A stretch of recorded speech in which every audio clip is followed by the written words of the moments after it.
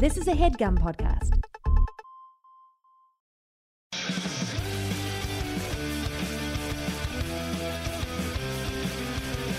Hello, hello, hello. It is Enemies. I'm Lisa Traeger. Thanks for joining me again for another episode.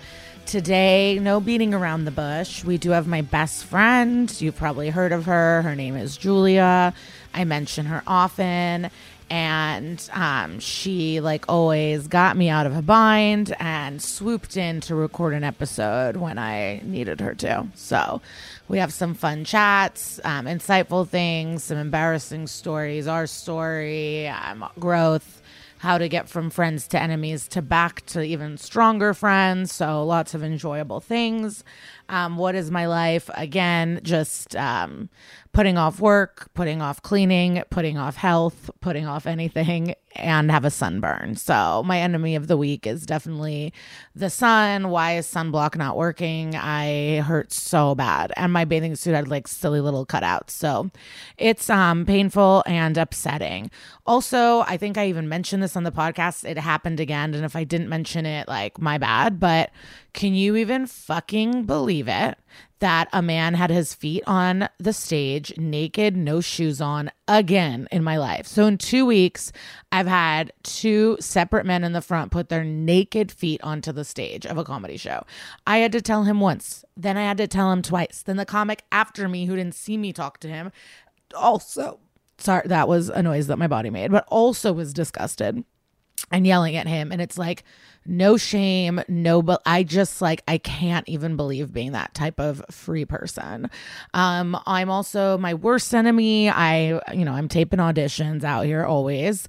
And my room is so messy that I didn't have anywhere to slate. Like, you have to sometimes show your full body and go like, I'm 5'4". And you can't say how much you weigh. I'm sure there's like rules now and respectability or something, but they ask you to like do a up and down of your body and tell you how tall you are. And I was like, there's garbage all over. Like, I had to do it in front of my Lady Gaga shower curtain. It was really wild to see. What else? I thought of something while I was talking and it left my brain immediately. I'm sure you've all been there.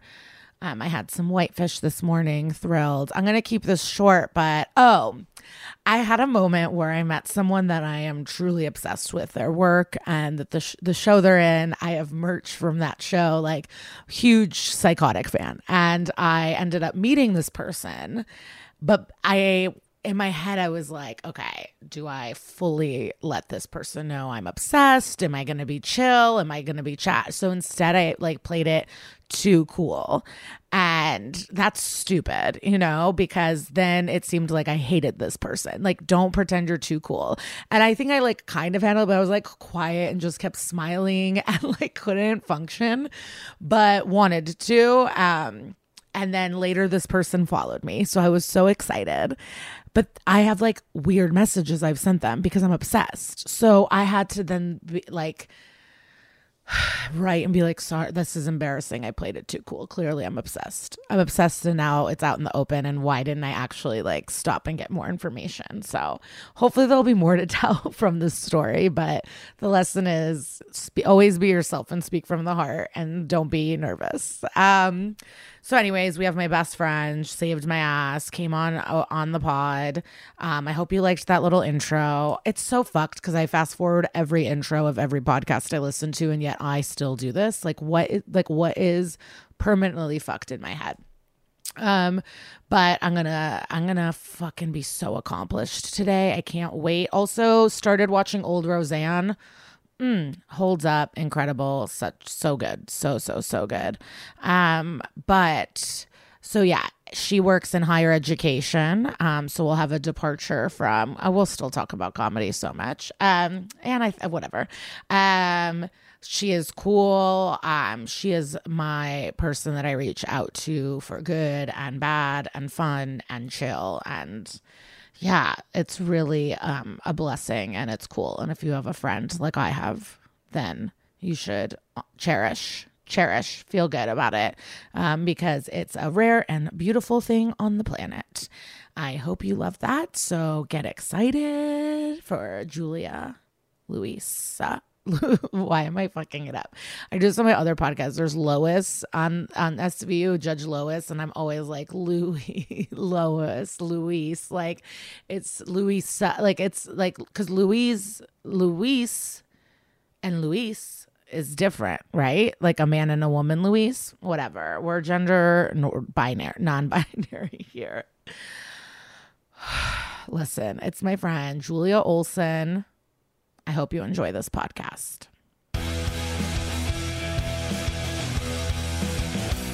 Julia, I feel like the listeners are going to be happy. They've heard about you. I feel you're referenced often. Yes, well, you and I are in the friendship and enemies business together. Yes.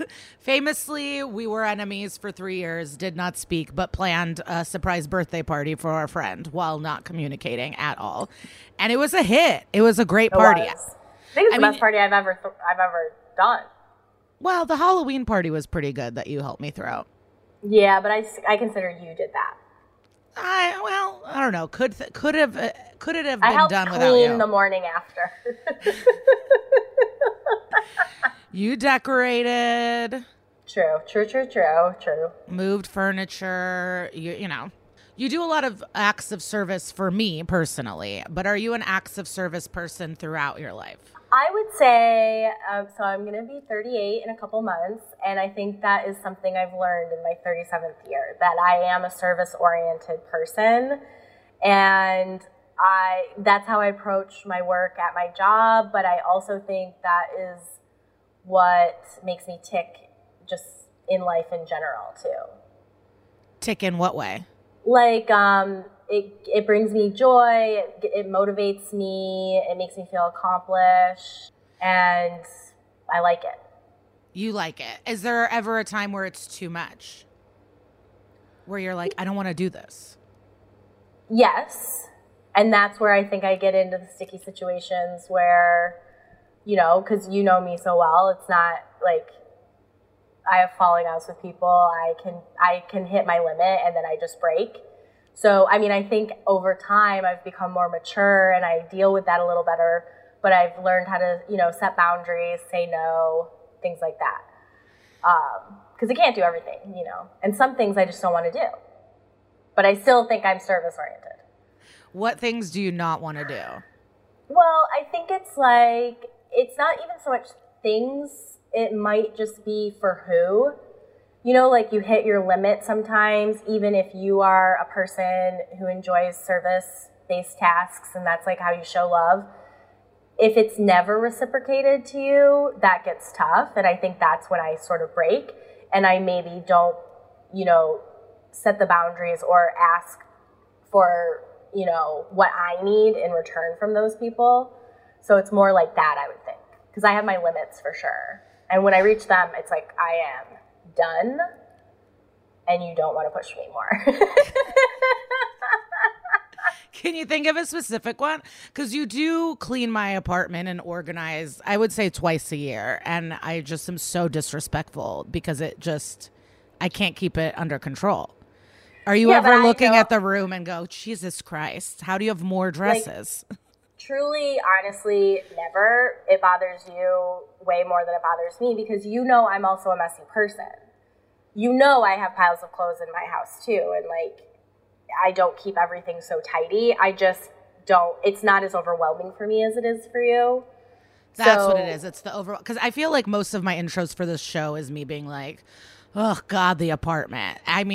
These listeners must know. It does. Well, and what do I tell you all the time? It doesn't matter. Who cares? It's just, and I know it's something that is, the hurdle you want to climb in life. And I believe someday you'll get there when you have 2 rooms. Who knows? It's just, to me, whenever we clean together or do organizing, I am never thinking like, yep, this is it. This has solved it. Because that's not true for me. And I'm an organized person. Yeah, in reality. We're also both we're both gift givers, and I feel that is something that I was made to feel guilty about for a long time. And I think you helped me realize, like, why can't I just accept that this is what I like to do? And I don't need it in return. I actually get uncomfortable when I get things in return. Yeah. And I don't know. It like sucks when the things that you are good at are demeaned in society. Yeah. And the things that you aren't good at are seen as things that are valued. You know, a clean kitchen is valued. Right. And I guess people like gift giving, but I don't know. I always felt guilty about it. Because I think they see us as frivolous with money, and that negative outweighs the positive of being really good at giving gifts.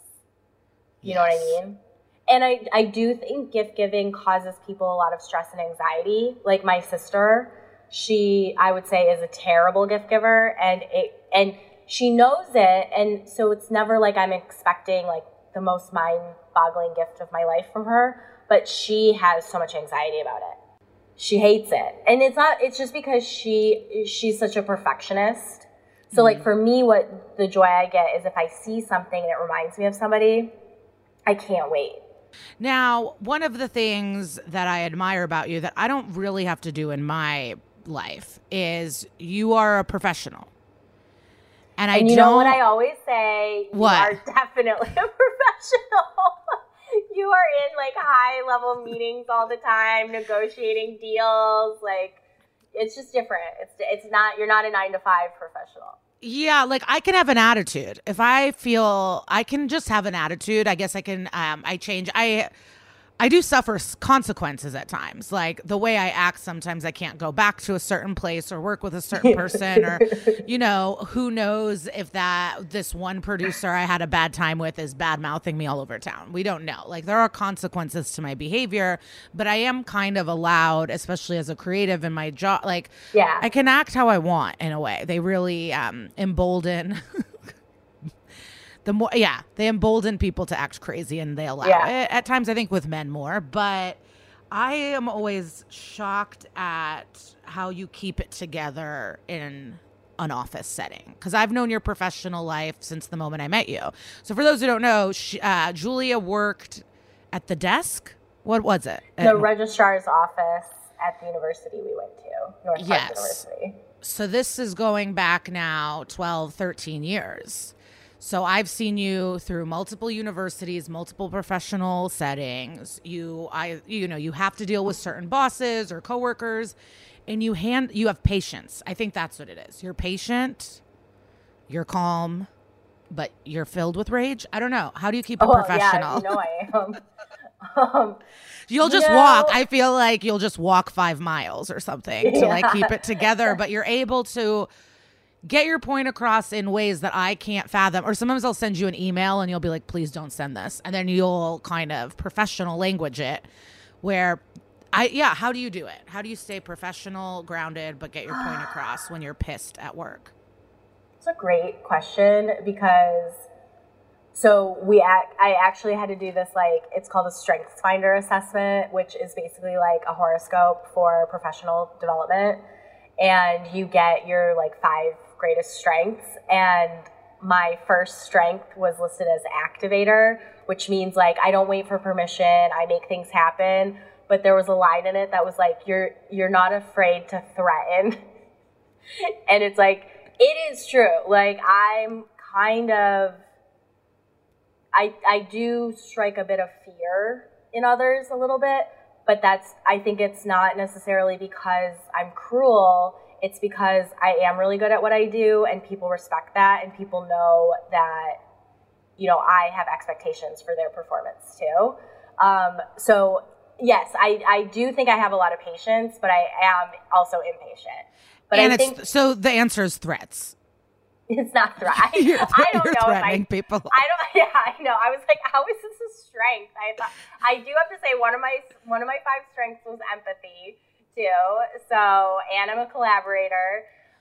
So it wasn't all because you're not only dealing with like coworkers, you're dealing with students a lot, and they are. Yes, I'm a higher ed professional. Yeah. I think I think what gives me the patience, because that was something that kind of came to light really quickly in my career when I was first starting out, because I was just the front desk girl for the registrar's office.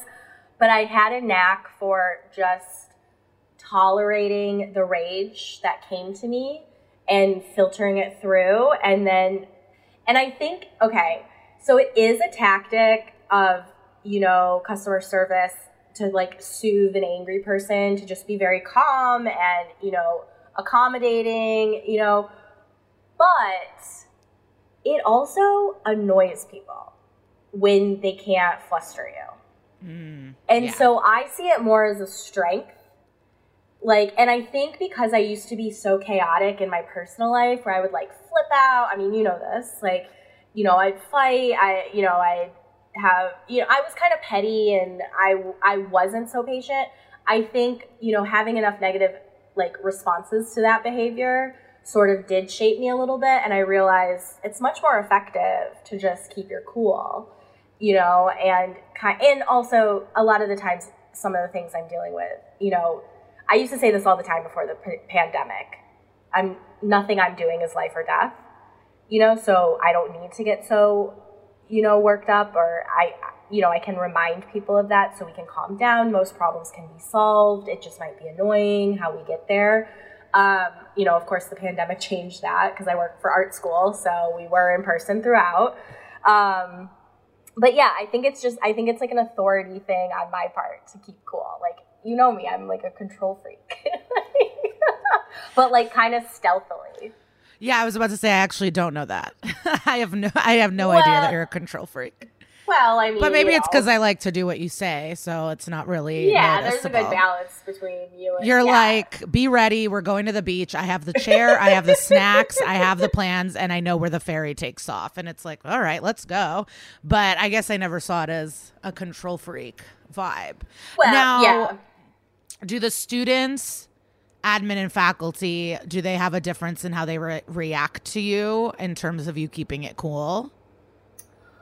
I think that I do have a lot of respect, especially where I'm at now. I've been there for a long time, and especially after the pandemic, I learned I was very good in a crisis, and I learned I could just easily make decisions when there was a lot of crazy information. And so I'm pretty sure that my colleagues know this about me and see me as a voice of reason in the room a lot of the time. And so do the faculty. The students appreciate me because once they get to me, I'm not on the front lines with students anymore, but so once they get to me, it's usually an escalated situation. And, and this is what I say, professionally, I'm a service-oriented person. I really understand, I take it seriously, the amount of money our students are paying, no matter how wealthy they may be, no matter if they care or not how much the cost is. I want what we're producing to be of value, and I want my part in that to be of value. And so that's kind of my point of view that I try to get across in anything that I do. And, sometimes I flail. I mean, when I get frustrated, I can't hide it on my face, so people know too. But I'm usually frustrated about the right things. Yeah, you could tell when both of us are pissed on our face. Mm-hmm. We definitely don't hide. Yeah, but I think I don't know. I'm at peace with it. I don't have a poker face. I think I can be calm, though. I think it's a strength anyway to show your emotions. How people have fake fights in their head, in the shower or when they're doing it. I have a fantasy fight where I want to be within a group and then someone's talking and I hate what they're saying. And I want to have I imagine me having a face and then the person going, what's that about? And then me being like, oh, I hate everything that you're saying. Is that not clear? And so I fantasize about that all the time. Being called out for my face and being like, I know, what are you confused about? I hate you. I'm actually shocked that hasn't happened yet. I know. I want it so bad. Because you are always right. I mean, I am never as prepared to fight as you are. Sometimes my leg shakes. I'm not always. No. I know. It works you up. But I'm just saying, you always have the best snappiest retort. No, but even if you say that, or like sometimes I'm quick, no matter how quick you are, 2 days later, you think of the better thing to say. That is, I think that's universal for everybody. I'm ready, but it's because, that's another thing that I always admire about you. So, I don't know how to even say this. Men piss both of us off. I think the way men treat both of us is pretty in line. You've had to deal with it longer because of your Christian background, let's say, former Christian life. A lot of people got married young and they're religious so they're going to be douche lords and they have a certain idea of how women should act. And, I always see things that's like, you never want to trust, you only want to trust women's opinions of men if they're the women that piss the men off. Like, if you're someone that goes with it, or you're like giggly and flirty and they want to buy you drinks, of course you're like, oh yeah, men are great. And then as soon as you disagree, we really have to deal with insane men. And you've had to deal with it longer. Again, patience. You're patient. And you let people and friends make mistakes around you without getting too involved. Yeah, I think that's true. I was actually just remembering this. People yell at you. I mean, New Year, and they have no decorum. That's the thing. Like, they'll yell at you at a New Year's party. They'll yell at you at the middle of a restaurant. They'll yell at you in your fucking house. Like, it is wild, the disrespect. The New Year's yell. And most of the time though, it's not yelling. It's trying to poke holes in my beliefs or what I care about. Like. And kind of like, and I think a lot of like straight white guys do that. It's like their default, and it's not flirting. It's not that. It's specifically to annoy and tear down. So I do get bristly about that, but I've learned to not let that bother me as much. But yeah, even when I was yelled at that New Year's party, I kept it fucking cool. Yeah, and I think they were like pro the Holocaust. Like, what was it? It was something wild.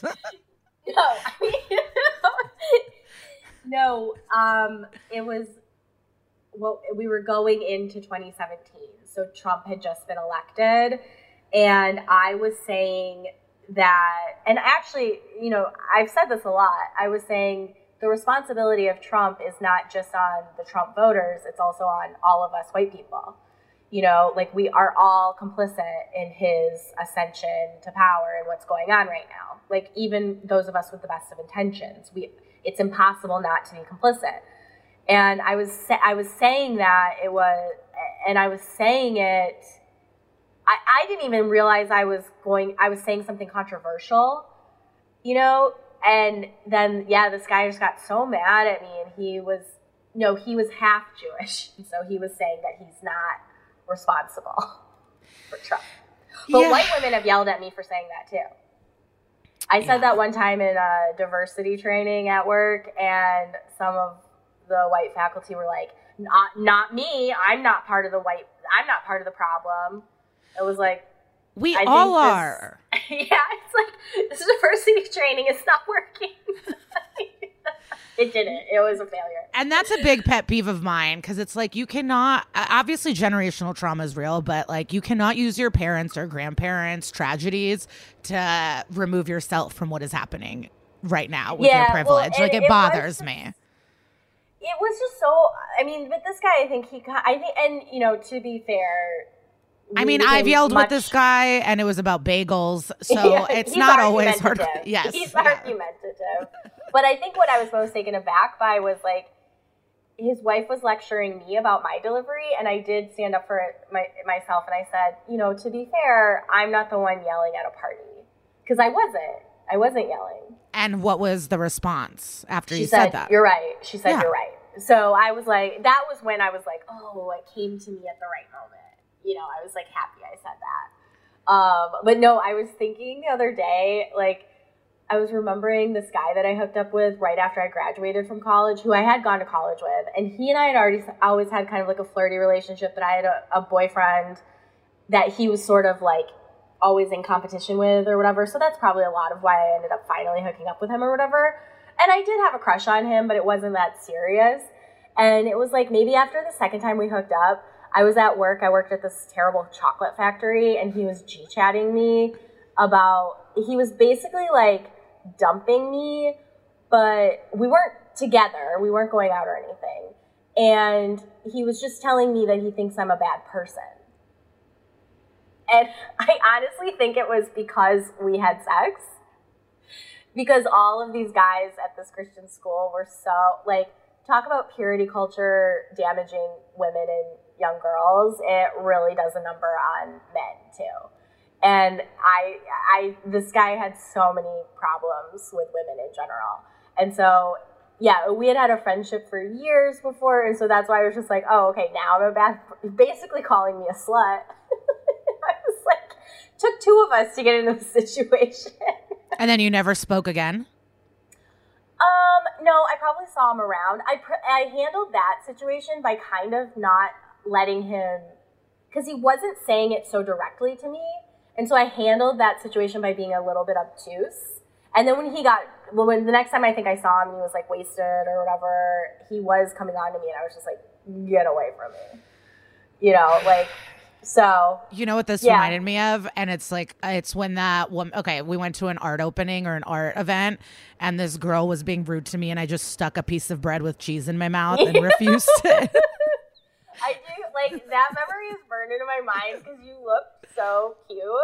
Like, you just go, and then your face was full of bread and cheese.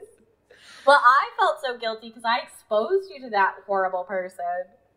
Yeah, but people are just wild. It's wild. And I guess if you are argumentative, you see it more. Or I just feel whenever I'm in a green room, people want to talk about sexual assault or Louis with me or Chris, like no matter what. Julia and I were at the Olive Tree on top of the Comedy Cellar enjoying our lives, chatting. And we're chatting about a play where there's rape, but the director refused to acknowledge that it was rape because it was the 1700s in the play. But it is what it is. Like, and yeah, insinuating there wasn't rape back then or something. Yeah. And so we were discussing that on our own. This guy sits in the booth. I don't want to argue with him. You don't want to. But he wouldn't leave. We were like, you physically trapped us. Yeah. In a booth at your workplace. And I was like, we don't want to talk to you. Why are you even arguing? I don't even know you. I have not even met him at this point. Like, this was our first interaction. And then I said, will you please leave us alone? He said, it's a free country. Yeah. And then I stood up and said, fine, then we'll fucking leave. And that's the only thing that made him leave. And then from then on, he's played the victim. From then on, he always is like, Lisa doesn't like me. Lisa doesn't like me. Us like we were being ridiculous. And we were like, we don't want to talk to this guy. Like, we don't want to be having this conversation. We were privately chatting between ourselves. Like, I certainly never want to talk about anything with any of those comedians.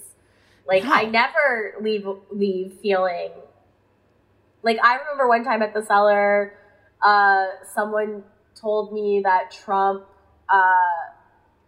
like reminded him of his father-in-law, and I said, oh, don't say that about your father-in-law, kind of being like, don't talk down about your father-in-law. And he was like, no, Trump is really smart. And I was the only one at the table, and I was just like, what? I was like, the only people who ever tell me Trump is really smart are, like, white guys. Well, and I'm not an idiot. I get where, he's strategic, of course, but he's also got a lot of wealth and power and other people around him, but it was like, I'm always caught off guard there.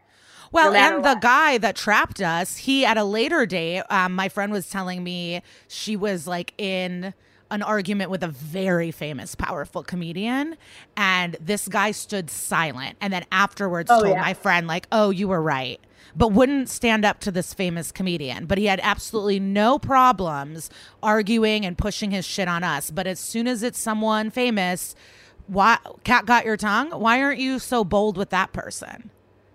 Well, and I feel like this is true. You and I can be kind of, we have opinions, as we've been told. We are opinionated. But I feel like that's never really painted as a positive.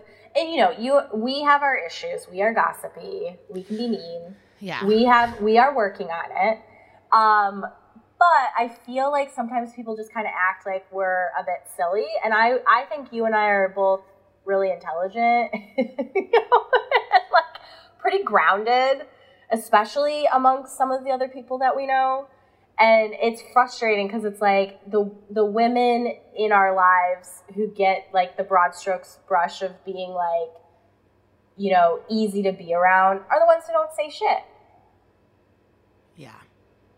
And that's what I find so frustrating. And it is frustrating. That's why we get into so many fights. And you see it in front. You know, there was a moment, Noam, the owner of the Cellar, has been on this podcast, and whatever. So I was sitting at the table, and it was a guy. I hate Andrew Schultz. Open invite to do this podcast, but I think he thinks he's too cool at this point. But he was harassing my friend. Not harassing, but it was like a night out. She wants to have fun. She is a Black woman, and immediately he's like, you know, there's also class. It's not all about race. Like she's a college educated, smart woman that is in her 40s. She fucking knows about class. Like, to think. So I was pissed that he was like bringing up race to her when she was having fun.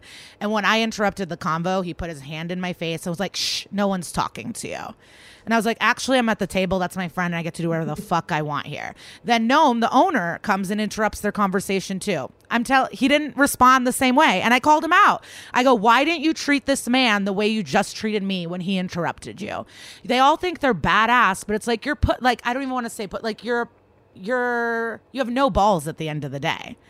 You're willing to fight and yell at me when no one is around. But as soon as someone that you want to lick their dick is around, suddenly you don't treat everyone the same. And it's like, you think you're so strong and tough. And it's like, you're not. You're fucking not. So yeah, it just bothers me. These guys think they're so tough, but as soon as it's someone with a little bit of power that they deem more valuable, they will shrink and they do not stand up for themselves. And which is usually just another guy.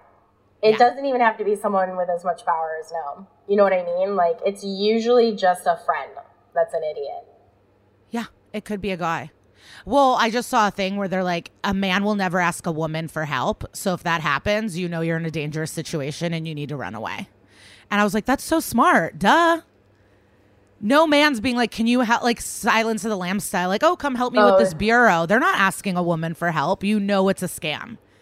Men do not want women for help. But yeah, and it seems like we're all troublemakers because we're always talking shit. But it's like, or do I sit and stand silent as some douche lord puts his hand in my face and goes, shh, no one's talking to you?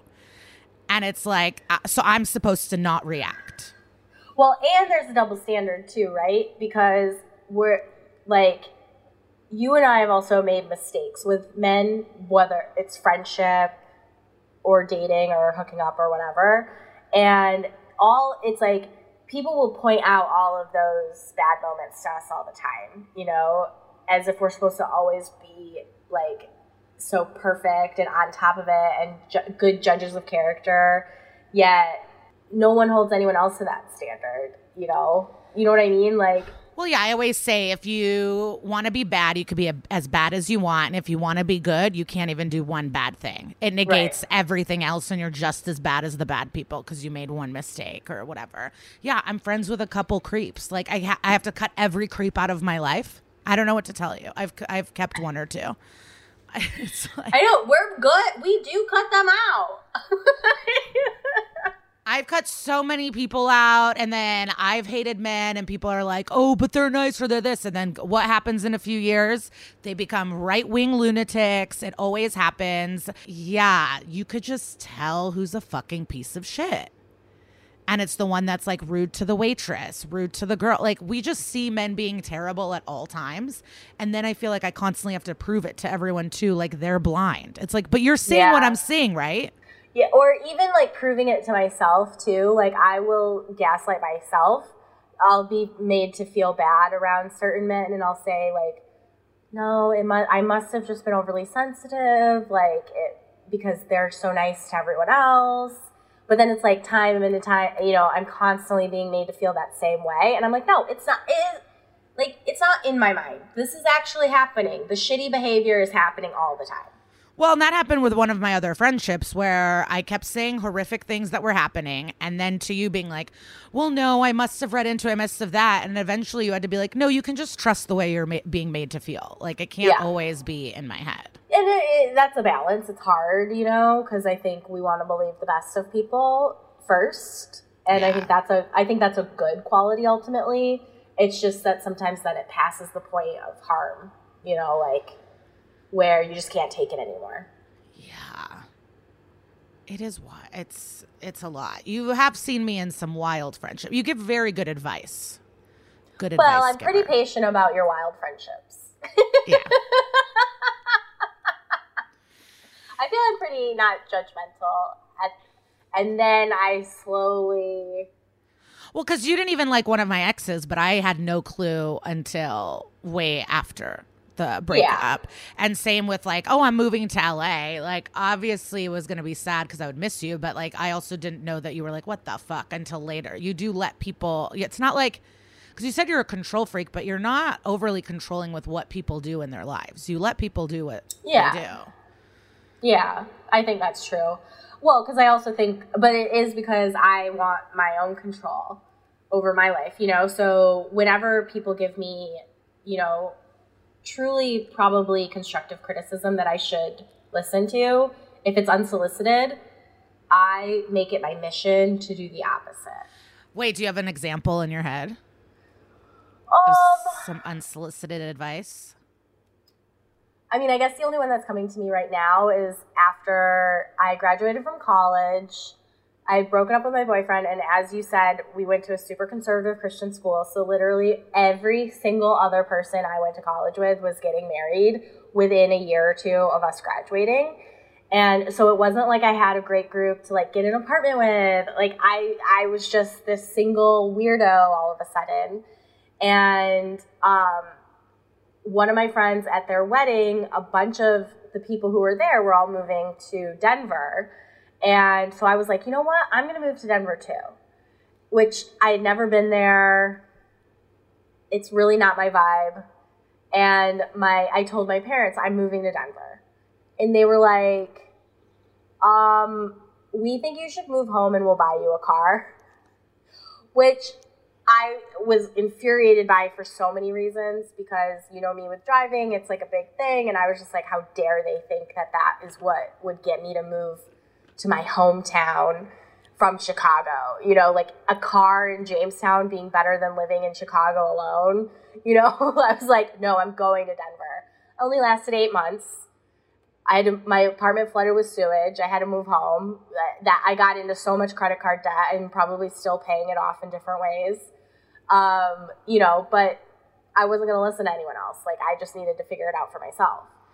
And I believe that. I believe, I don't think failure is always the worst thing that can happen to you.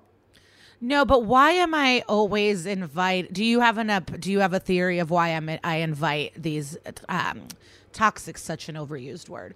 How I invite these not good for me friendships and relationships into my orbit?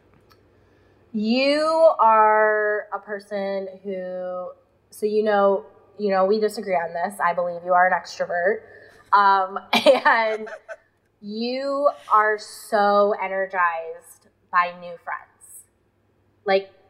Truly, you get so much joy from meeting new people and making a new connection, especially if it's really strong. And I think that kind of leads you're kind of like a bright light to bugs.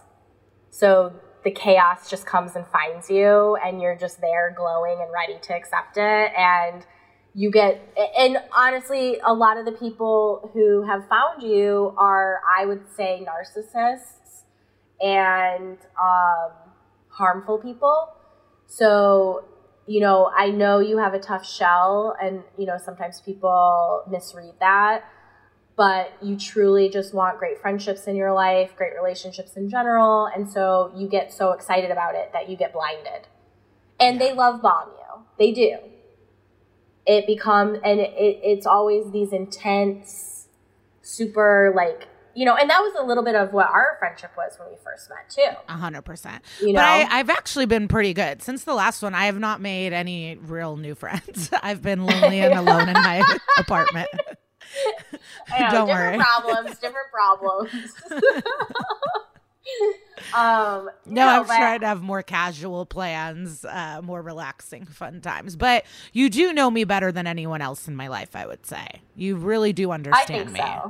I think so. Do you think that's unique to me, or probably, I mean, you obviously know your partner really well and people in your life, but I do feel very understood by you. Well, yeah, we have a really special relationship. Yeah. I think that's undeniable at this point. After, your big friendship breakup from the last year, I was telling my best friend from home about it, who you know, and who also weirdly knows both parties somehow. And she, I was just saying, it's just a lot. I have a lot of guilt about it. I feel responsible for parts of it. I don't love it. And she was like, oh no, just promise me you're always going to be Lisa's friend. And I was like, oh yeah. I was like, oh, there's no fear. I mean, we don't really fight that often, but maybe we will, and I think we'll get through it this time. But it's also like, I think as an adult, you kind of pick and choose more things that matter to fight about, especially when you have it is like being in a relationship in a lot of ways, Lane and I don't really fight that much because we just love and care about one and each other. And a lot of things aren't, you can kind of overlook stuff here and there, or even big things, you can figure out a way to talk about them where it's not that heavy, Yeah. Yeah. I think as long as I don't marry a buffoon, it'll be well good. I have to say that is the one outlier where I'm like, oh my God, I hope whoever, because I want that for you so much. I want you to find your person. But it will change the dynamic of our relationship, which I'm fully 100% prepared for. I won't always get to be the plus one. And I am ready and okay with that. I just hope it's a person that I can be really excited about and love too. And I promise you though, if it isn't somebody that I really love a lot, you will never know until they yell at me in the restaurant. But that would be a deal breaker for me. I feel, hopefully, I think if someone I was with just started yelling about men's rights activism, it would be an issue for me too. Yeah. There are other things that could come up. Who knows? It could just be somebody that just doesn't like me though. I'm an acquired taste, and I just think sometimes people just don't like me. And I hope that isn't what happens. But I think you're going to find a great person. Yeah, hopefully. Or just have a bunch of corgis at this point. I've resigned. I've resigned that life. Yeah, we do get involved. That is a thing. We're gossip. But people want to tell us stuff too. It's really wild. Oh, I know. People tell me everything. Yeah. And I am one of the worst people you can tell. I mean, I'm empathetic, I'm compassionate, but I'm usually going to, I think now after last year, people have learned. A lot of people tell me things and they say, you cannot tell Lisa this. It's like the first thing out of their mouth. And I say, okay. And 90% of the time I don't. Yeah. I mean, what happened, I fully even forgot for a moment, but yeah, it was bound to happen. There was going to be a combust, and it was just accelerated. I just shouldn't have, I genuinely thought I was helping, and it was such a personal thing that I shouldn't have opened my mouth. Well, and there was a twist to it all, because you told me once when I was blacked out drunk and I was happy, and I was like, oh, this is amazing. Yeah, but I could already kind of feel it that you weren't going to be really happy, but I kind of needed to rip the Band-Aid off because my fear was that you were going to remember it at some point and then be furious with me. And ultimately we can go on about this forever, but that is also why I told you, because I thought you're eventually going to find out and you're going to ask me if I knew. And I could, of course, I know rationally now I could have said, well, I'm not going to tell you that type of information about someone, no matter who it is. But that wouldn't have necessarily been true. It all worked out the way it was going to work out. There's no going back on it. I just feel bad. I've taken ownership. I've apologized. It's been accepted. We've moved on. It's okay. But I feel guilt. Yeah, I don't know how I feel about it all. I'm trying to think of a time where I truly, I got someone fired from their job for getting involved when I probably shouldn't have. Yes, the big one. Yeah, The big one. That's one where I got too involved. It is a thing. I admire people that get to mind their business. But again, is it like the gift giving and the acts of service? Is this who I am? And do I always have to fight it, or can I use my powers for good? So I think sometimes we have the best of intentions, but that doesn't always matter because the outcome is really damaging, especially when you're sticking your nose into something that, really doesn't have anything to do with you. And that's a lesson I think you and I both have learned together for multiple experiences, and probably are still learning it. Yeah, I think I always think about you a lot when I hate my friends' husbands. I think that's I'm always like, Julia's dealt with this for much longer. It's okay. But those are the moments that... Well, that's kind of like another thing where I was like saying before, like it annoys people when you remain calm and they're all heated and aggressive, especially like in a service kind of thing. And it is very similar with husbands because my motivation for keeping cool and just being tolerant is sort of to wear them down. Like, yeah, I don't get to pick you being in my life, but guess what? You don't get to pick me being in your life either. And it works for the most part, till I get screamed at. It is wild looking back on my life, thinking about like people getting married at 22. And my sister did that. I'm not like full blown judgmental, but it is shocking. It's shocking to think about a 22-year-old being married. Yeah, and I have some friends most of my friends from college are still in those relationships, and they were together at 18. A lot of them met right away, and they have great relationships, great families, get to do the things that they want, and somehow just knew that about themselves. Like, I didn't know that. I think I still don't know everything about myself a lot of the time, and I think that if I had gotten into a marriage that young, it would have been detrimental. So it is kind of who you are. Absolutely. So I think we should let the public know how we met, the fight, let the public the comeback, because that's the thing, the friendship that I ended last year, like, will it go on, will it not, whatever, I don't know. I met someone in Finland and they were friends with their childhood friend since they were children. Now they're in their 40s. They had a 6-year break and then they went to Barcelona together just recently, and I asked how the trip was, and she said good, but they did not talk about the fight. Yeah. They just kept calm. But you knew we would be friends again, even when we were fighting for 3 years. Well, I was really mad for a while, but then my life became so chaotic not to have anything to do with you. And I do think from the jump, I felt like I was in the middle of things because it wasn't just between you and I. And I felt pushed to take a side. And you were annoying me so much that I, because you got mad at me. Yeah. And then I was like, well, why? Okay, side chosen. Can't deal with this.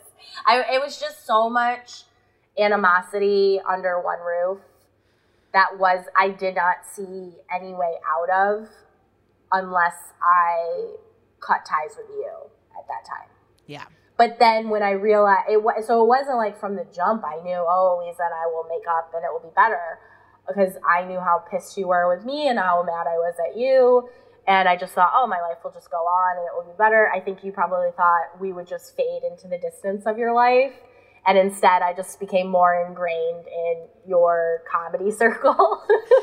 Well, yeah, I remember when you first started dating your boyfriend, I texted him and was like, are you fucking kidding me? Like, I remember. No, you texted, you said, are we enemies now? Oh my God. And he was like, he's like the most non-confrontational person in the world. And he was like, well, Lisa knows. And it was literally, I think, after our first night together. Like, he was in my bed the next morning. And I just laughed. I was like, okay, obviously just maintain your friendship. He was like, what am I supposed to do? I was like, as if I would tell him not to ever talk to you again. You could have. Like, you could be. That is a common thing that happens. That is a thing. But at that point, I wasn't mad at you anymore. I was that was when I was already past the point where I was just like, okay. No, you're right. Like, you were enough way is more. Enough. And so that's why Lane and I laughed about it, because I was like, oh man, she's just never going to get over this. No, and even there were times when I wanted to be over it. We were in a giant booth at a bar, and I wanted to be over it, and I just like couldn't. No, you were just like, it was like if we were cartoon characters, you were like sitting like anger from inside out, just like boiling flames coming out, and it was just like, oh, no one was having a good time. No, and my ex was like being friendly with you, and I was pissed this one time. He was like talking to you, and I was like, what the fuck? You're acting like, well, how else was I going to tell Lane what to do? And it's like, well, I was the opposite. I know. I got kicked out of his apartment one night. And I was like, what the fuck are you talking about? And he goes, she wants to plan a birthday party for our friend. And I was like, fine. But, and it was totally nice. But yeah, you came over one night, and my ex lived with a few other guys, and we were in bed, and then I heard your laugh. Yeah. From the bed, and then I think I made him like kick people out or text our friends and be like, "What's happening?" Everyone was kind of, like, he looked so ashamed, and then everyone else was kind of like, "You got to get out of here, Julia." And I didn't protest. I was like, "Of course, Marty came with me. I think we went and got a bunch of snacks." Yeah, no, you already were. You lived with you were. It was just funny because we had so many more close friends in common. Yes. When we weren't friends, than even from when we had started being friends, and so it was just so funny, and everyone would just be like, "It feels like you guys should be friends," but we finally got there. Yeah, so this is what happened. Leaving. Yeah. Basically, I started doing comedy, and I started running a show right away, very early on.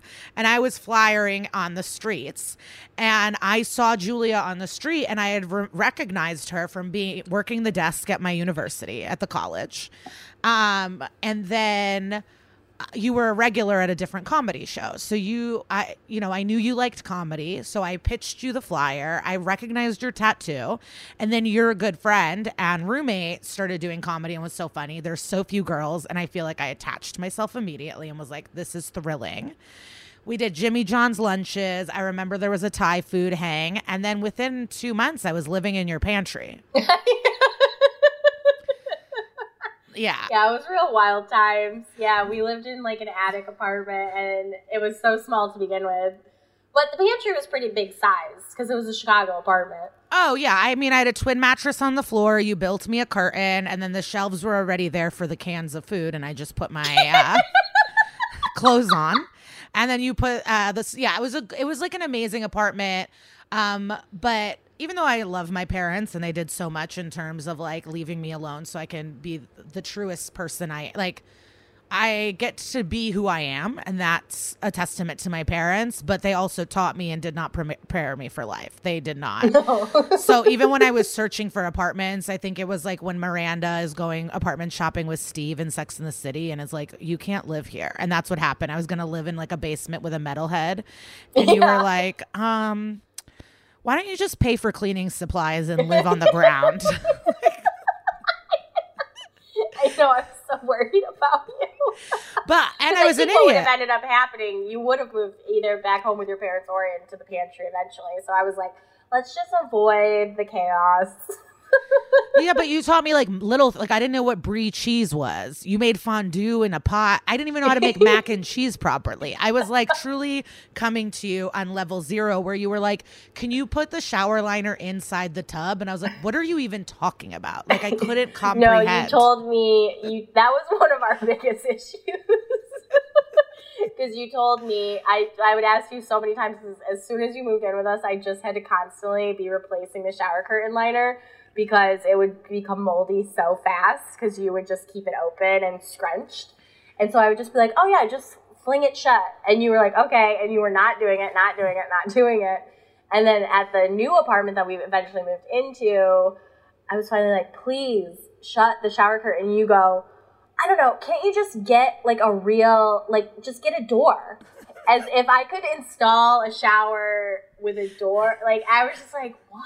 But it was true. Like, you were a little bit younger than I am, or you are a little bit younger than me, and you hadn't lived really on your own before. And I don't think I was a good communicator about stuff. And I am a control freak. Like, it matters to me that the shower curtain is closed. You know what I mean? Like, I don't like a moldy shower curtain. I know. I just wish. Well, guess what? My shower curtain is straight open now. It is. I mean, closed. It is fully flushed with the thing. You learned. I learned. I definitely learned, but there were little things. But I mean, this is something I had to learn that you helped me learn with another partnership that I have, where it's like, I'm not going to cook. I'm not going to be so forward in the household chores, and I shouldn't feel guilty, but I should have done something. Like, you really were running that whole household. You found out. You were fully cooking. You forced us to move into the new apartment, which was beautiful, and it was like a great find. But remember, we had to go to Indiana to to get the rent check from the subletters for the current place that only Kelly and I were on the lease for, and you refused to come to Indiana with us. Oh my God. It's my day off. And it was mine and Kelly's day off too. We were like, because that was when it first started cracking with Kelly a little bit. And I was like, I don't know, she needs rest. You know, she hasn't had a room. I don't remember that one, but I do know when I finally knew that Kelly was pissed. I had borrowed her car, and there was she said something about like gas, because I think a lot of the things I was absent-minded or not thinking about things. And as soon as they were brought to my attention, it's like, oh, yeah, I got that. But the things seemed like I was being outwardly rude. There was like rude. Another day where you were working as a receptionist at a salon, and I think it was about the coupons or something. Like, you had gotten into an altercation with a coworker. With a drug addict that I then brought to your house. Yeah, I remember that. Actually, this is perfect timing, because last week's episode with Dan Friesen, we talk about this Adderall addict that I brought to the home. And you call me and you're like enraged, but you're also panicking because you're like, I don't know, she might be coming over to smash all the things. And I was like, what? I was like, what are you talking about? And then it was like the insinuation that it hadn't been smart to provoke this woman at work. You got so annoyed with us about, and it was just like, we're just giving you good advice. Like, you ratted out a drug addict dealer from her scheme. And then you were threatened. I was threatened, and I was scared. Absolutely. And that's when I think everything started to crumble. But with the pantry, we did have great times. We threw some great parties. Yeah. There were some fun makeouts, some horrific moments. But it was like a cute, amazing place. I do remember I was also very annoying when we moved into the new apartment, because I don't think I helped anybody move. No, you didn't. You didn't. And your mom came by and because we put you in the smallest bedroom because you didn't have anything. Correct. And also you didn't have any money, so you were paying less than Kelly and I. And you did nothing to get the apartment other than find it and tell us to get it for you, which we did.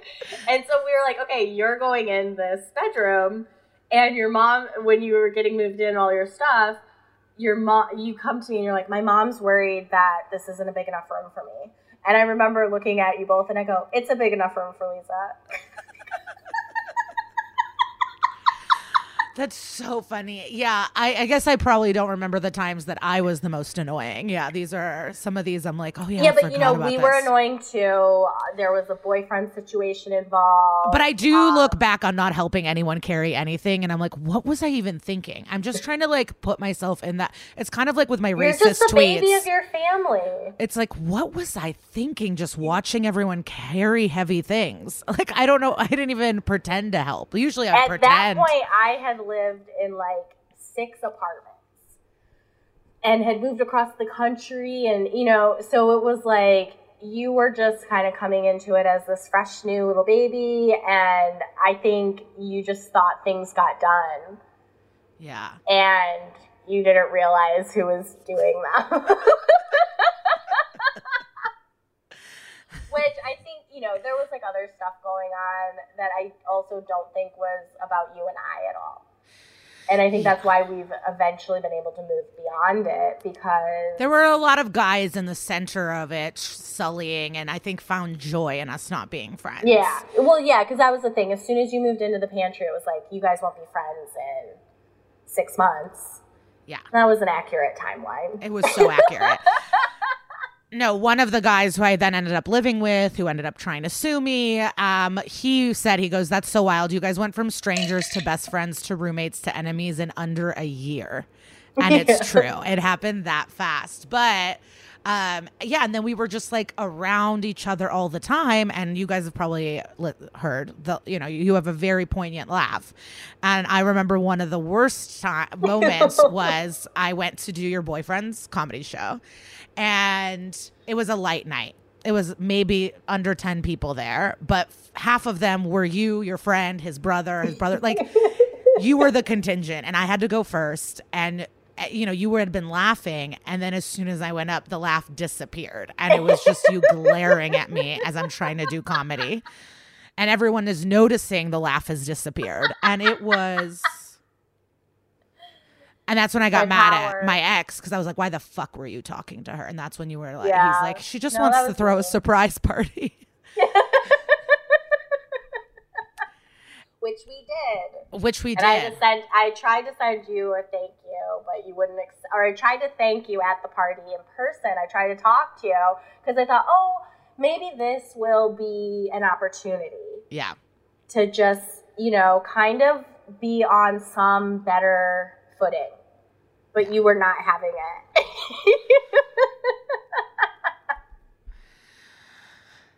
No. Yeah, that was like 10 years ago now, or even more than maybe. And it was an amazing party. It was at a really cool dive bar. I think it was the busiest night of their lives. Wrestlers were there, cute decoration. It was just like we got a Weezer cover band. It was. Oh, that was so fun. The good old days. It was packed. It was like, it was a really great party. And then I forgot when it all dissipated, but you were moving to New York and you were having a going away party. And I was going to go to it. But we were all hanging out with a bunch of comics. And I was like, we're going to my enemy's party, but I have to go. Lane's my friend, too. And then our friends showed up going, you guys were just hugging and taking shots. And there was no problems. Well, I just felt like you would come. Yeah. I just had a sense. And then, that is kind of where our friendship picked up again, because then after that, I remember we would message each other on Facebook and chat. And the craziest thing was that then you moved to New York a year later, and the first place you stayed was at mine and Lane's studio. Yes. And so it really was like full circle. And then it's still like, I feel like our friendship didn't fully solidify to the point where it is now until maybe like a year after that or so. Yeah, and even when I visited, I remember you came to my birthday party in Brooklyn. Like we went to Harefields, we had brunch, like the Putter Balls were there. Yeah. Like that was the first, I think, like visiting, moved. And then, I mean, we do have a lot of interests in common, and mostly I think just drinking at a happy hour and then not leaving a bar for 6 hours. I think we genuinely find joy in each other. Yes. Like, that was the thing. Like, that's why I liked you immediately, because you just made me laugh, like, and we can be serious. And I do think that I understand the type of care you give to people, where I think we're very similar in very different ways, and it just works. And I think we both teach each other a lot of things, because like I've learned, because I grew up so sheltered and then went to this conservative college that you ended up going to too, weirdly enough. But you had a totally different experience than I did, so it was like, you've broken me out of a lot of my shell. Because I do remember when we lived together, one of the things I was judgy towards you about was you were going to do sex work over the phone. Oh, cool. And I was just like, I was so annoyed with you about it. Like, I was just like, why would you do that? I can't remember if this was after the Adderall incident or whatever, but it just seemed like sketchy enough. And I was like, you can't do that from our home. And that was when I remember regretting that later on, because I was just like, why would I care, you know? But that was, well, you probably knew I wouldn't be that good at it either. Well, who knows? You seemed excited about it. I think it was in reaction to the situation at work when you were the receptionist, because I think you were worried that you couldn't physically go back there again. Yeah. No. So your big idea was sex work from our apartment. It was wild. Oh, but after we did have a screaming match. There was a big fight. It was obvious I was going to move out. And then, but I was still in the I would be in the living room. So one of the things that I fully remember was I came home from work one day and the TV was gone, and anything that I used that was mutual was hidden away. And so that made me definitely try to, I guess, leave quicker. Well, because we got worried that you weren't going to leave. Oh, yeah. Because up until that point, you were just fully living it up in the apartment. And I think Kelly and I were the ones paying for the cable, because like that had been the agreement when we moved in too, that Kelly and I would pay the utilities, because you did not have any money. And so we got very afraid that we were going to be a squatter sectioned off in our room. No, if you take the TV out, I'm leaving. That is true. We were both TV addicts, I would say. Yes, we like to lounge. Yeah. Lunch, lounge, drink, all that kind of stuff. I mean, you're super pothead, and I'm not at all. Yeah, but I think a lot of the things that I would feel guilty about, it was like nice to be like, oh, you also enjoy spending money or like laying. Like I loved when you would make coffee and we would just watch marathons or TV. I mean, streaming wasn't even what it is now, but I remember watching public speaking. It was like nice. It was nice to drink coffee and lounge around watching TV. Yeah, we have very similar, lifestyles as far as what makes us comfortable in our home. Yeah. Which I think it took a long time to figure that out, but it was, it was true. And I do think, the other person, not to fully blame anything, it just added to it. So it wasn't just totally you and I one-on-one. I think like if it had only been you and I living together, like in that first apartment or something, I think we would have, fought for sure, but I don't think it would have been as aggressive as it was. Cause I don't think I would have felt the need to choose a side. Yeah. And that's kind of a positive and negative to both of our personalities, our like sense of justice, and if we think something is unjust, we cannot let it go. And, so it's like choose a side, no in between, which I think we've both gotten better about over the years. Yeah, my sense of like loyalty and but you know what? My mom has that in her as well. Like she would always fight at work for things that she didn't find fair or something like that. I have no idea. But my mom is the least confrontational person ever, and I think that's why I'm so confrontational, because I would get frustrated on her behalf a lot as a kid. Yeah. And I was like, oh, no, you're not talking to my mom like that, and you're not talking to me like that. That was more my dad, because my dad's a fucking annoying mess who doesn't use verbs. And so people were not nice to him. And I felt like I had to fucking defend him. But one moment that, growing in terms of what is expected or what you want out of life, where we had plans, and I was at my other friend's house. I was at Shauna's house, and a few of her friends came over. She was cooking dinner, and I was having fun. I didn't want to leave. And I was like so scared to call you and tell you. And Sean was like, whatever, just do it. And then when I called you, you weren't mad at all. You were like, oh, okay, well, I'll go to this thing. Maybe we'll meet up later. I don't really want to go to Brooklyn, whatever. And I hung up being like, oh, she wasn't mad. And Sean was like, yeah, why would she be mad? Like to her, it was so confusing. But up until that point, I think I had volatile friendships, or I was scared to disappoint people, or like my work. I don't know what all the pressure was. But in that one little moment where it was like, oh, yeah, I can say what I want, or if I want to break plans, or if I found something, like I don't have to lie or put on a front or anything like that. Or even when I'm staying at your house, there are I feel like I'm comfortable in most places, but there is like, oh, will they be mad or this or that? But there is not that feeling in your home. And maybe it's just me and you, or hopefully probably all your guests feel like that at your house. But I do feel 100% able to break play or whatever it is. There's like no fear. Well, yeah, I don't think you ever take advantage of me, like, setting up plans just to have something to do, and then, you know what I mean? So it's like, there's no reason for me to take it personally. But I also think that what gives you the fear is, and this is a judgment on my part, but in LA, the LA crew is a little less easygoing about. I feel like in New York, everybody is breaking plans all the time. Yeah. I don't know. It's just, I love New York. I like to visit LA, but there's a stress. And when people say New Yorkers are uptight, I'm like, I don't know. Have you been to LA? So I think sometimes you do have friends that don't like that, and some people don't. Some people are not. They really find that to be disrespectful, but not between us. No, it was just like this click moment where it was like, oh yeah, I'm having fun here. I don't want to go to this other thing, or I don't want to try. I don't know. It just felt like understood and relaxed, easy, just being. Yeah It feels nice. I hope everyone gets it, because I do feel like I was very lonely throughout like a lot of pandemic and moments, and I had to go back to like, I don't know if everyone has a friend like Julia. Like, I just have to be more focused on like what I do have than what I don't.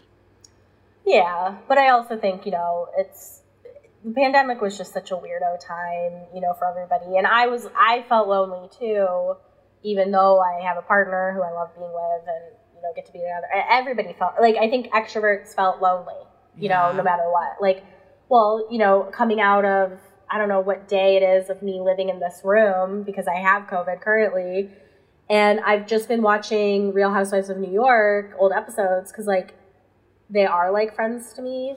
Yes. And I'm like, I feel like I'm participating in the world in some way, And so I just think like that was just a hard time in general. But yes, I don't, I remind myself of that too a lot, because I think I have some really great friends in New York, but most unfortunately of my closest friends have left for LA or elsewhere. And it's really hard to make friends when you're older. And I feel sad about that sometimes, but then I remember, like, at the end of the day, I can always FaceTime Lisa. I'll see her, and we usually don't ever go more than like 2 months without seeing each other. And I think we are lucky. And I think too that annoys people. That we have fun and like each other, or that we've lasted, or that we came back together. That we are as close as we are sometimes. I think people see how maybe it doesn't annoy them. I think they know how special it is, and that we're lucky. And I'm lucky that me and your guy get along. That would be that would be a disaster. He did not excommunicate you when we first started going out. That is true. But that's also something special. That is, not to bring it back to Sex and the City. I think it was the movie or the show, but when Carrie is so sad because the Russian is such a dick, and then like Steve comes home with like donuts and he set up the cable. I don't know. That's like, I feel that Lane mostly just cooks for me, but he's not. No, he's good. It's like he's very thoughtful, and I feel that's how I feel about my sister's husband. It's like there's a thoughtfulness that you either have or you possess or you don't possess. I don't know if that could be taught. I don't know. Yeah, I don't know either, because I do feel lucky with Lane. But I will say, as close as we are, sometimes he feels like jealous of our friendship too. It's not like, and that's the thing. And that's why I know that I am lucky to have you in my life, because it is a really meaningful relationship. And not that I want him to be jealous by any means, but so it is a balance. Sometimes I'm like, oh yeah, I got to balance my time with Lane, but he's so funny though, because his big thing is like, he hates it when we don't have anything to talk about. So like, he'll be like, are you bored? Am I boring you? And it's like, No, we're literally together 24 hours a day, 7 days a week. So I'm sorry that there's an hour where we're a little quiet, you know? And to me, it's like the opposite. It's like so special when I get to be like silent with someone for hours. I feel like, oh, this is the life. Like, this is cool. well, and I think he always sees us when we get together for the first time after months. And then it's just like, you know, no one else in the world can get a word in, you know? So it's like, no, just relax. Like, it is all fine. That is my favorite memory, is going to a happy hour at 5 and then it's 11 and the restaurant's like, you must leave. That's happened so many times. And then this last time we went to Bernie's, shout out, in Greenpoint, so delicious. Oh yeah, that was fun. And I told the manager, I go, we're probably going to be here all night, like about 5-6 hours. And then she came at the end and goes, wow, so you weren't kidding, but you have to leave. We ordered a lot. We ate a lot. Yes, we always take care of everyone. We left when we were told to leave. I don't know. I think it's because I just, like, when I get somewhere, it's like, I don't want to go anywhere else. Yeah. I'm here. I agree. Yeah, we like hotels, trips. We're adventurous. We like art. We do things. The concerts, the parties. I think another fun memory is the Amy Sedaris premiere party, when we were the first there and the last to leave with the pie. We're taking posters home. Like, it was from top to bottom. Yeah, we just had a really good time that night. It was so fun. It was. Yeah. I hope parties like that exist again after COVID, or quote unquote after COVID. You've been to some parties. Yeah, but I mean, just the ease. Yeah. You know what I mean? It's like, and now that I'm coming out of this horrible illness, which truly was terrible, I don't think I can go back in the world and just be as easy breezy as I was the last, like, 6 months. Like, I'm masking wherever all the time. Like, I don't want to get sick again like this. It was really sad. And they're saying that, like, you know, that whole time, 3 months and you can't catch it, they're saying that's out the window. People are getting new strains after like 3 weeks. So that's what I mean. Like, yeah, there are fun parties. I've been to fun parties. I've done exciting things. Just the openness. And most of the parties that I've been to were planned to be more open and then had to close a bit, you know, and become smaller. And so that's where it's like, that's why I'm having so much fun watching Roni, because it's the before times, also before Trump, before all that. So it's like just so much fun to experience New York the way it used to be. Yeah, and you're a very adventurous person. That's positive. You'll go and you'll walk and you'll go somewhere. Yeah. You'll get a ticket. You'll find the thing. Very educated. That's what I like to do. Sometimes I don't know if my opinions are mine or yours. Sometimes you'll say something and I'll go, yeah, that's right. And then... No, sometimes I do tell you things and you just take it as fact, and then I worry that you'll repeat it somewhere and I'm the source. Which I don't know why I'm saying sometimes. I think that happens a lot because, you know, I talk out my ass a lot. Sometimes I will retain maybe 70 to 80% of the information accurately, but there's always something off. And then it's like, you'll go tell Kara and Kara will be like, no. No, but it's like interesting things. Like, my last big point of yours that I've really latched onto is that when people say about having kids, like, you just don't get it. And as child-free people surrounded by kids, you're like, no, actually, we do get it. And we've chosen not to. And maybe you should listen to us when we say we get it, versus someone that just decides to be a parent or accidentally is now a parent and then their life is crumbling around them. Because they didn't have any idea. And that is something that I never thought of. You made it so clear, and I've ran with that. I've been saying that a lot to people. I'm good with you running with that because I stand by that. Yeah. I think that, you know, like with our gift giving and stuff, where I've drawn limits now is no more new babies unless they're close friends. I can't just do randoms anymore. Not randoms, but, you know, acquaintance. I can't take on any more children. Babies, yeah. I can't take on any more. And yeah, I do. That was a realization I had recently too, because it's like when people are thinking about becoming pregnant, nobody is coming to talk to me about it. And I think I have an equally valuable point of view about why I decided not to. And it's not children hate. It's not anything like that. But then I guess, like, you know, that's the world. The world needs people to just fall into pregnancy unknowing what's to come. I just don't want to hear about it anymore. It's like, oh, is your life totally different? Okay. Yeah. Could have told you that. Yeah, but it's also a way of parents to think they're insulting you. Like the couple people that have said you wouldn't understand or get it, they have meant it in like a rude way. And it's like, okay, whatever you need to say to be happy with your choices. Like, and I am totally fine not understanding the true depth and, you know, everything about being a parent. I'm fine with that. I just get the basic points that your life changes. I understand that. I get that you wake up early. Yes, I know. I get it. You're responsible for another life. Yes, I did not want to take that on. Yeah, that was a smart one where I go, yeah, why aren't people talking to the people who've chosen not to? Because they've probably thought about it as well. Because I think they think they're weird, that we're weirdos. I really do. Even though more and more people are not having kids, I do think that there is a stigma against it. I mean, even the amount of people I know who, because, you know, I'm getting near 40, and so a lot of my friends are in their 40s, and they don't have kids yet. And it's because I know they're not going to. But would they ever say that that's an active choice they've made? No.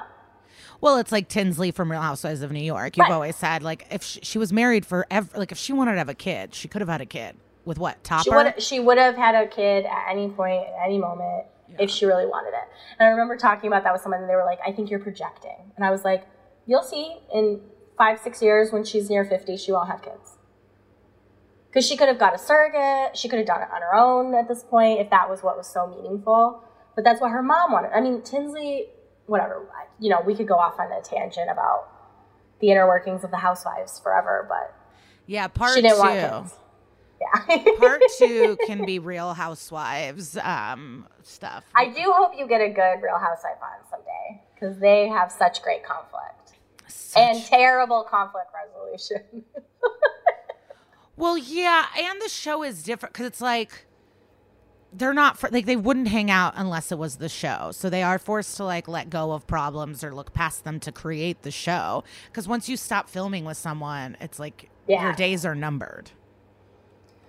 Yeah, like this one, I'm watching season 9 right now, which is the season where Ramona just brought up, she called it soft porn, Bethany's like naked scene in a B movie that she did in the 90s. And Ramona brought it up like, so you're out there, your naked picture, your soft porn is out there.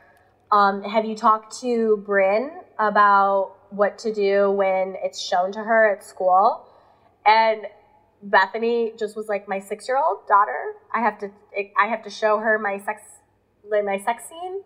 And then when Ramona was trying to make it better in a later episode, she went up to her, she's like, so when you have a girlfriend, do you like to talk about the not so good things too, or is it just the positive things? And Bethany was like, just get away from me. But that was Ramona's approach at conflict resolution.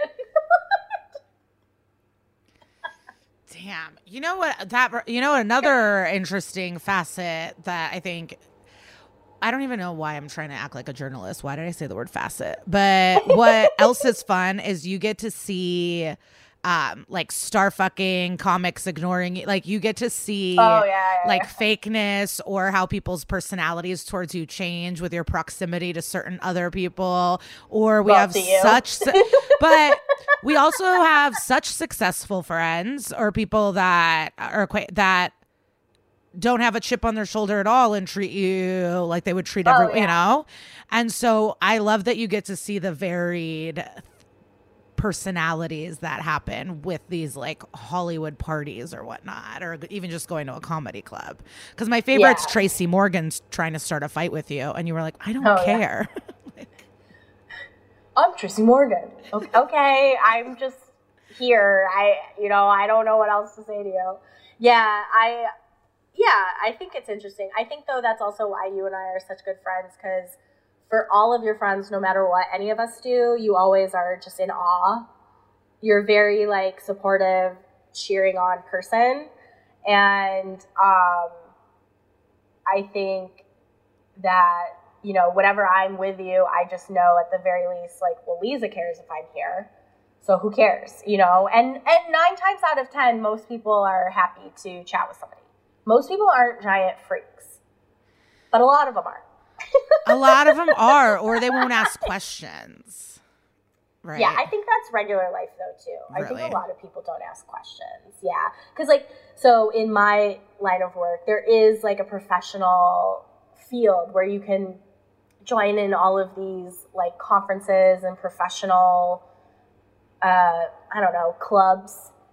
I don't care at all because I don't know. And somehow, yeah, I still continue to rise in the field. I still continue to develop a career.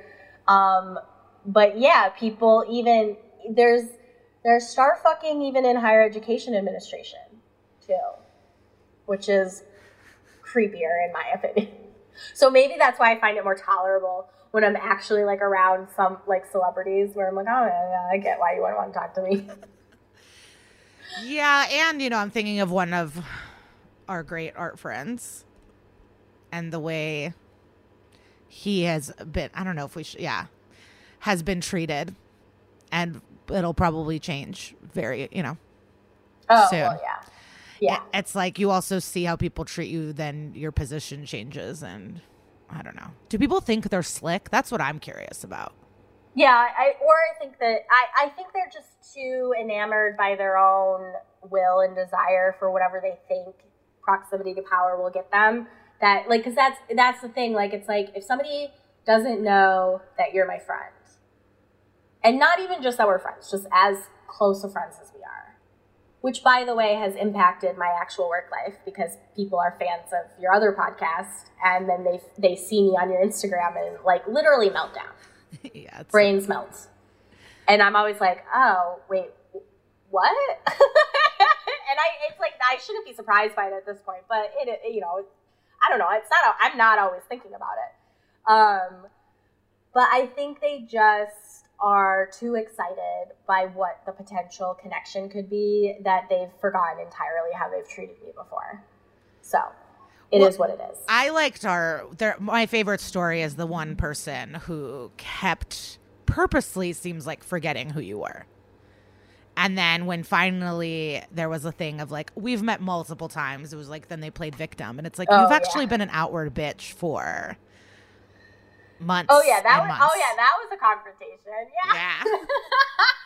I did not shy away from that for sure. No, and fortunately, that person is super nice to me now, and you know, I never really got to have my moment of explanation about why it bothered me so much, but I did have other friends who were told the story from that person's perspective, who had also already known about it from mine, and just said, hey, I think I think meeting someone 3 or 4 times, especially when you're spending more than a minute with them, you should remember who they are. And my thing is, I think she did. I think it was like power moves. Yeah, that's what I think too. That's why I bristled so much, like, because I don't really misread people a lot of the time. Yeah. But I've chosen to, you know, I'm happy that I made the air chill immediately, and that people were uncomfortable, and it is what it is, you know. And she's nice to me now. Well, I think a hopeful arc could be for people who maybe have had recently a falling out with a really good friend. And maybe this is something, you know, I know the situation that you experienced before was really complicated. But I do think you're not completely closed off to ever having interaction again. I just think it's going to take a long time, and there will need significant growth or whatever. But I think the hopeful message with our relationship is that one falling out, even if it was really bad. 3 years we didn't talk. Yeah, doesn't mean that you're never friends again, and it actually could lead to a way better relationship in the future. And I think that's nice for people, especially if they're just, you know, and I keep that in the back of my mind too, because I've had other falling outs, you know, maybe not as explosive or confrontational, But I always think, oh, maybe that person will reappear. Well, and my favorite friendship coach, Danielle Byer Jackson, she said, like, there could be a friendship group that's lasted 30 years, but no one's ever changed and they're repeating the same patterns from high school. And it's like, is that better than having a more short-term friendship, but people are actually growing and changing? So it's like, you want to give room to one another to become more complete people. Because we're going to fuck up. I mean, like, if you were moving to LA, and obviously I didn't want you to go for multiple reasons, but I also just didn't think it would be that great. Or at least I just didn't think it would be what you were anticipating it to be. I could have been like, no, you shouldn't go. I'm right about this. Like, listen to me, like whatever. And maybe you could have stayed, but then maybe that would have impacted our relationship, because you would maybe always wonder, well, what if I had already gone to LA? Yeah. Because I do kind of feel like it's an inevitable thing for comedians of a certain success that you kind of do have to try it out. And how many of our friends have moved back, Yeah. But I just always think, like, you got to give people enough space and trust the relationship. 100%. And then, see what happens from there. Yeah, now I'm getting more and more flashbacks. I'm flashbacking to IKEA. We had so much fun. We spent like 10 grand in a day. It felt exhilarating. Oh my God. And Target. Oh no, we really did it up. It was like we had won a contest, but it wasn't. I had just I get flashbacks of terror because I keep thinking, like, we were just so flashy in that apartment, especially considering the neighborhood, and you were just all alone. And not that you were necessarily unsafe, but I just think about that all the time. Like, thank God you didn't get robbed or, No, the neighbors liked me. They just slowly were poisoning me with carbon monoxide. But I forget. There was a horrible situation that happened. It just wasn't being robbed or raped. Yeah, but everyone in the neighborhood was at the party. Like, a bunch of people from my block came to the party. My favorite was a guy came at 2 a.m. asking for Hennessy, and it's like, even if there was Hennessy, sir, not at 2 a.m. Like, the Hennessy's gone, sir. There probably was Hennessy. No, it was a wild thing where I hadn't even noticed. And then, Julia and a couple of our friends showed up to do the first hang.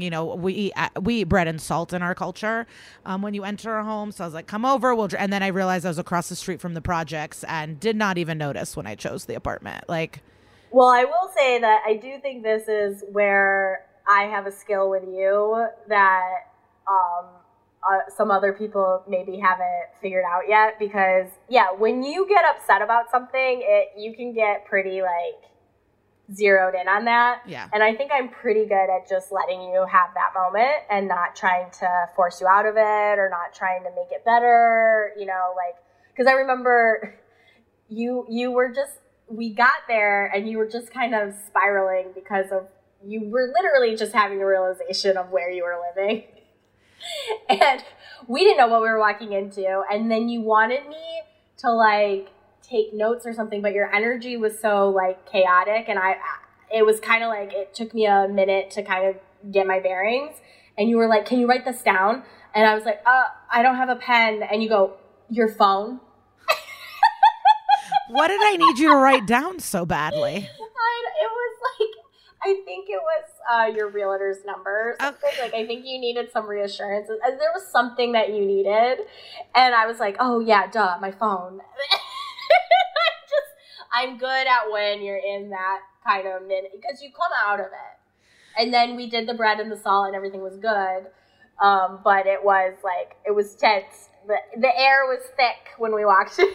Yeah, I was opening my $90 candle presents and blankets from Anthropology while there was a full caterpillar nest in the trees and just mold and monoxide and it was it was wild. A food desert, Oh yeah, oh gosh, yeah. It was a wild time.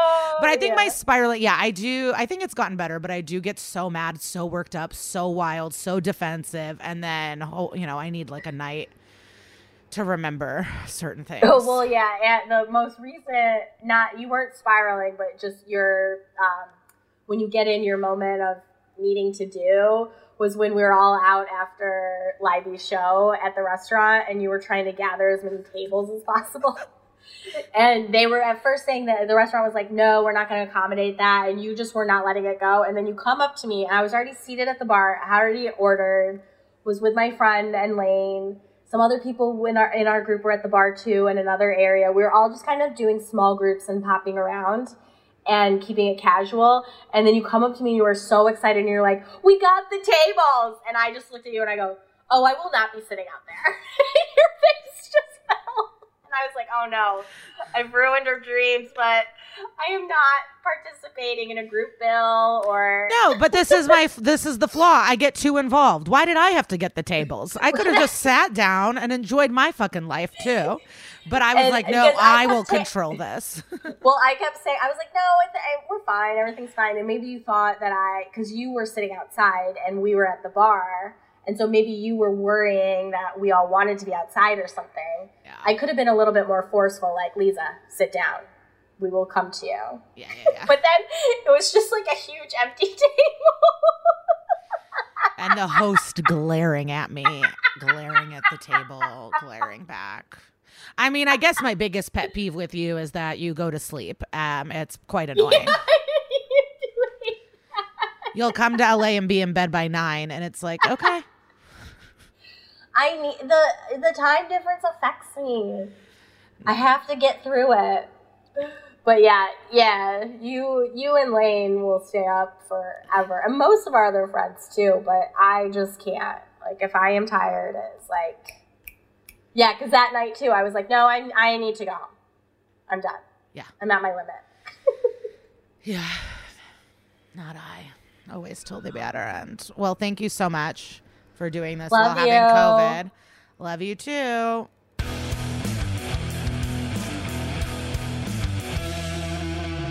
It was a good episode, right?